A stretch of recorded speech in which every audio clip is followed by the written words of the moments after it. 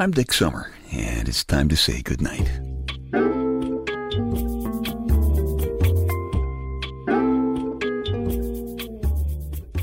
This is a quiet place to rest your head, a safe place to hide a hurting heart, a gentle place to fall.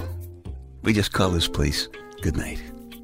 After last night, it is unbelievably peaceful sitting here in the big leather papa chair in my living room right now. Not like last night at all. Last night there was a war going on just down the hall in the bathroom over there. I called it the Battle of the Bathroom, and it started exactly at 4:18 a.m., which I know because I caught a quick glimpse of the numbers on the digital clock on the nightstand when I hit the wall. You know, for a Louie generation guy like me, I have to tell you it was a true test of manhood. And I couldn't back down if I was ever going to coax my lady Wonder Wench down from the top of her dresser. I had no choice. I was going to have to go mano a mouso. Let me back up a little here and explain exactly what happened. I was asleep, okay? In fact, I was in the middle of a dream that, as I recall, seemed to have something to do with Catherine Zeta-Jones. Not unusual for me. And I didn't even notice my lady Wonder Wench getting out of bed and going for a potty break. But just as Catherine Zeta was smiling seductively and introducing me to her twin sister in my dream, Wonder Wench cut loose with a shriek that must have cracked windows all the way to Greg's house down the block. And without even waiting for instructions from my brain, my legs did about a quarter of a mile in 1.2 seconds. That's because I happened to be lying on my side at the time. And then in the process, somehow, one of my feet hit the floor, which, of course, caused me to run right into Mr. Wall. And that woke me up enough to realize that I had to immediately deal with the fact that Wonder Wench had either seen an asteroid the size of Asia hurtling directly towards us, or the New York Mets had blown another pennant race, or there was a mouse loose somewhere within our zip code. And I didn't have too long to think about it either, because the bathroom door slammed and a pink streak flashed into the bedroom and up onto a chair, and it was pretty obvious that Ms. Wench was considering climbing up to an even safer position on top of her dresser. Now, as a Louie generation guy, I've been around long enough to know that trying to calm a woman down with words while she is trying to climb up on her dresser is not only not going to work, but it's like trying to put out a kitchen fire with a can of gasoline. So it was obviously time for action. I was going to have to go head to jaws with the mouse. Mano a mouso. Me against Mickey. And it wasn't going to be a catch and release either, because Ms. Wench was calling quite enthusiastically for a scalp. So Mickey had to go down. All right, so I quickly slipped on my slippers and I pulled on some shorts to protect my most vulnerable parts from possible retaliation on the part of the mouse. I grabbed my baseball glove from the top of the closet and I went on attack. I opened the bathroom door just a crack so that he couldn't come running out and up my leg, and there he was. He was about 2 inches long, probably weighed in at maybe 3 or 4 ounces, and he was trying to hide behind the bathroom scale. I could see his 2 malevolent red eyes gleaming at me, fangs bared, tail thrashing back and forth in anticipation of the battle.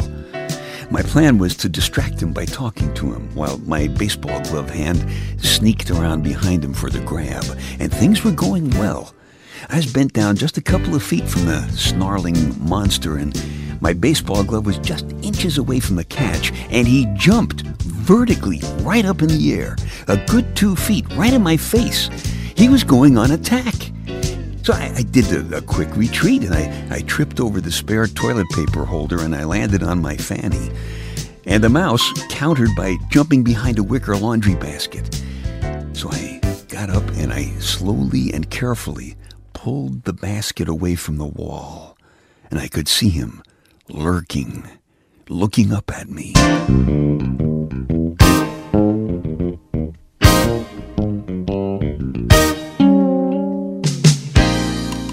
And then he started squeaking. He was issuing a challenge, I swear.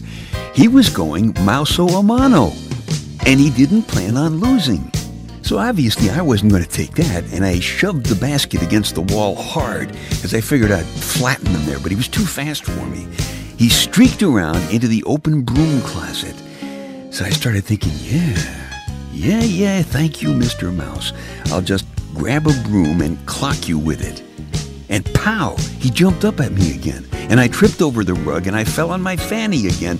And I could hear his squeaks. And I swear he was laughing at me. He was laughing at me. He was looking out from behind the toilet plunger and laughing. So he was obviously way too fast for me to catch him or hit him. And I was thinking, I gotta slow him down. How am I going to do that? And then I saw a can of hairspray in the closet. And I remember thinking when I was watching King Kong, if only the guys had had a can of hairspray, they could spray it on that fur and that would slow down even King Kong. So there I was, mano a mauso, armed with a baseball glove in one hand and a can of hairspray in the other. And looking back on it, that is a weird picture, I gotta admit. But anyway, he was back behind the scale again, and I cut loose a spritz of spray and I got him. I saw him kind of blink, and he jumped again right over me, and he disappeared. I swear, he just disappeared. He was Mickey Mouse with Michael Jordan moves. I looked everywhere, and I couldn't find him. I even looked in the medicine cabinet. He was gone. But I knew he was too much of a battler to just give up. I knew he'd be back. So this morning, I went to the hardware store to acquire some weapons of mouse destruction. You know, it used to be you could get those little wooden mouse traps or some mouse poison if you prefer. But I guess mouse terrorism must be on the rise around here because the weapons of mouse destruction shelves at the hardware store are now crammed with what you can only call 21st century technology. There are traps that look like little dollhouses. And you lure the mouse in there one way or another, probably a smear of peanut butter or a slice of cheese or, I don't know, maybe a 3D picture of some seductively posed Minnie Mouse. Anyway, he goes in there and an electric charge does him in as he passes the doorway. Batteries not included. Lots of the traps are designed so that you don't have to actually see the poor little guy. You just throw out the whole trap while he's in there. Not very sportsmanlike. But anyway, I got some mouse poison and a couple of traps, and I put them around the house. And sure enough, right after lunch, went down to the computer room, and there he was, motionless, sprawled out on the carpet, dead. And I guess I should have felt victorious, but I couldn't help but think about the contrast here. He's about 3 ounces by 3 inches. I'm about 5'10" and 180 pounds. And he battled me to at least a draw. I couldn't beat him when it was just mano a mauso. I had to bring in a kind of a cowardly weapon of mouse destruction to do the job. So I picked him up, and I couldn't help but kind of admire the little guy. He had guts. I had poison. He was jumping 10 times his body size. I was falling on my fanny. He was squeaky laughing, and I was saying very naughty words. Furthermore, he was by far the best groomed dead mouse I ever saw with all that hairspray. I know. I didn't have much choice. If I was going to pry my Lady Wonder Wench off the dresser, I had to go mano a mauso. But I kept thinking about when I was a kid, how much fun I had with Hickory Dickory Dock. The mouse ran up the clock. And how I always used to tell our kids about 'twas the night before Christmas, and all through the house, not a creature was stirring, not even a mouse. And a long time ago, when television sets had rabbit ears, they also had those little mouse ears that Annette Funicello used to wear on her head. And everybody sang, M-I-C, see you again tomorrow, K-E-Y. Why? Because we like you. M-O-U-S-E.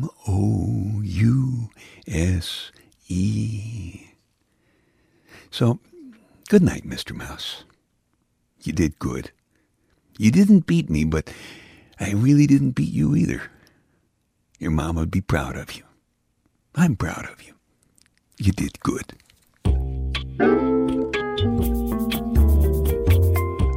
Dick's Details. A bunch of totally unimportant but fascinating things to stuff in one ear so you can squeeze the important things that are keeping you awake out the other ear and you can nod off comfortably to sleep.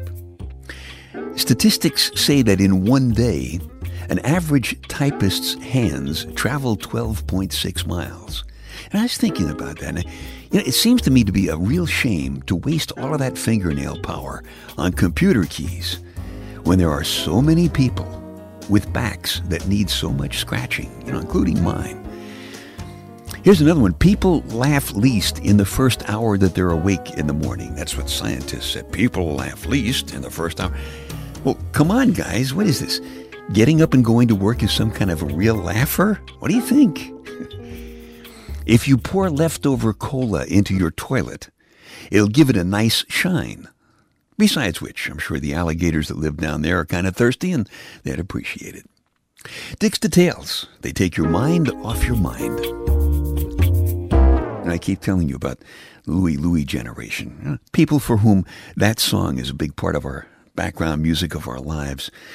And Louie has been around for a little while. It's not exactly a pick to click. But I think the point that we are members of the Louie generation has at least as much to do with an attitude as it does with a particular kind of an age.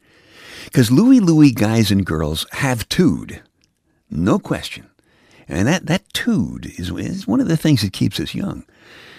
And here's a story from the Night Connections personal audio CD about a young guy with, I think, pretty good Louie guy attitude. It's called A Young Guy Scores.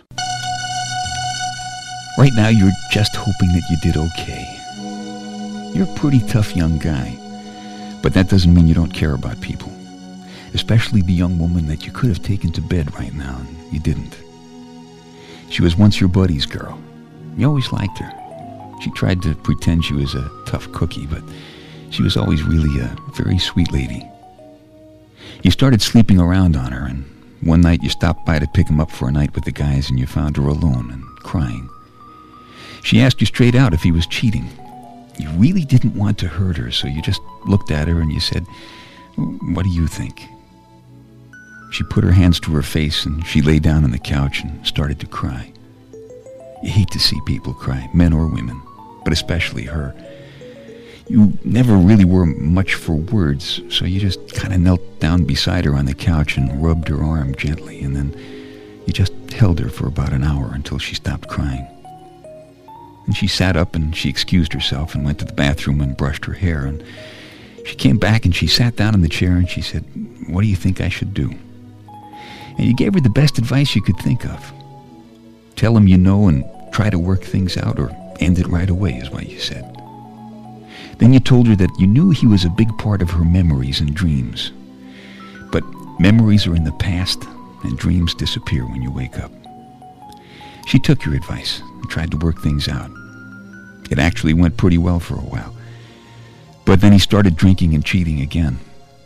She asked you over tonight to tell you that she was leaving town, and she wanted to thank you for all of your help. She's going to bring up her son by herself. And she wanted to know one more thing. She said, "Do our friends know about his sleeping around?" You had no choice to tell her the truth. She's still trying to be tough, but it was a little too much even for her, and she threw her arms around you again and held you so tight that it hurt, and she cried. She was only wearing a nightshirt, and you knew she was as vulnerable as she will ever be, and she smelled sweet and clean, and she is very soft. You held her until she stopped crying again. Then you cleaned up a couple of your favorite jokes for her and made her laugh a little. You didn't touch her. You really hope you did okay.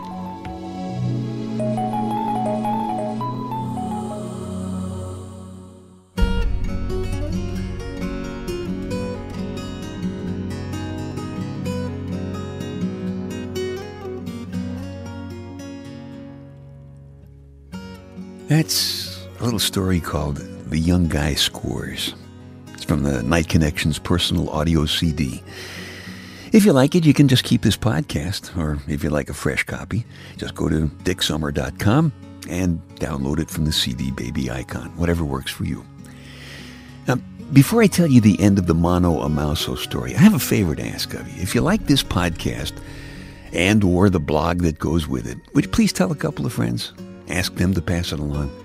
I appreciate it. So here's the end of the mouse story. Actually, the end of the mouse story is part of a love story. My lady Wonder Wench was watching when I picked Mickey up off the floor, and I was about to pop him into the trash, but she said, out of respect, we really ought to bury him. I just love that kind of thing about Wonder Wench.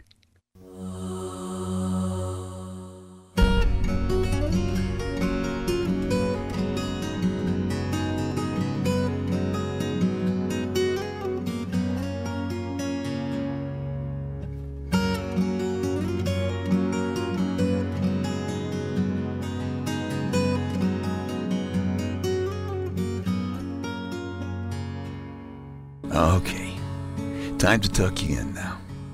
I'm Dick Summer, and I hope you'll come back soon for a gentle place to fall. Quiet place to rest your head. Safe place to hide a hurting heart. Nice and easy now. Couple of deep breaths, come on. There you go. Just one more. That's better. All the way to sleep. All the way to sleep. Good night.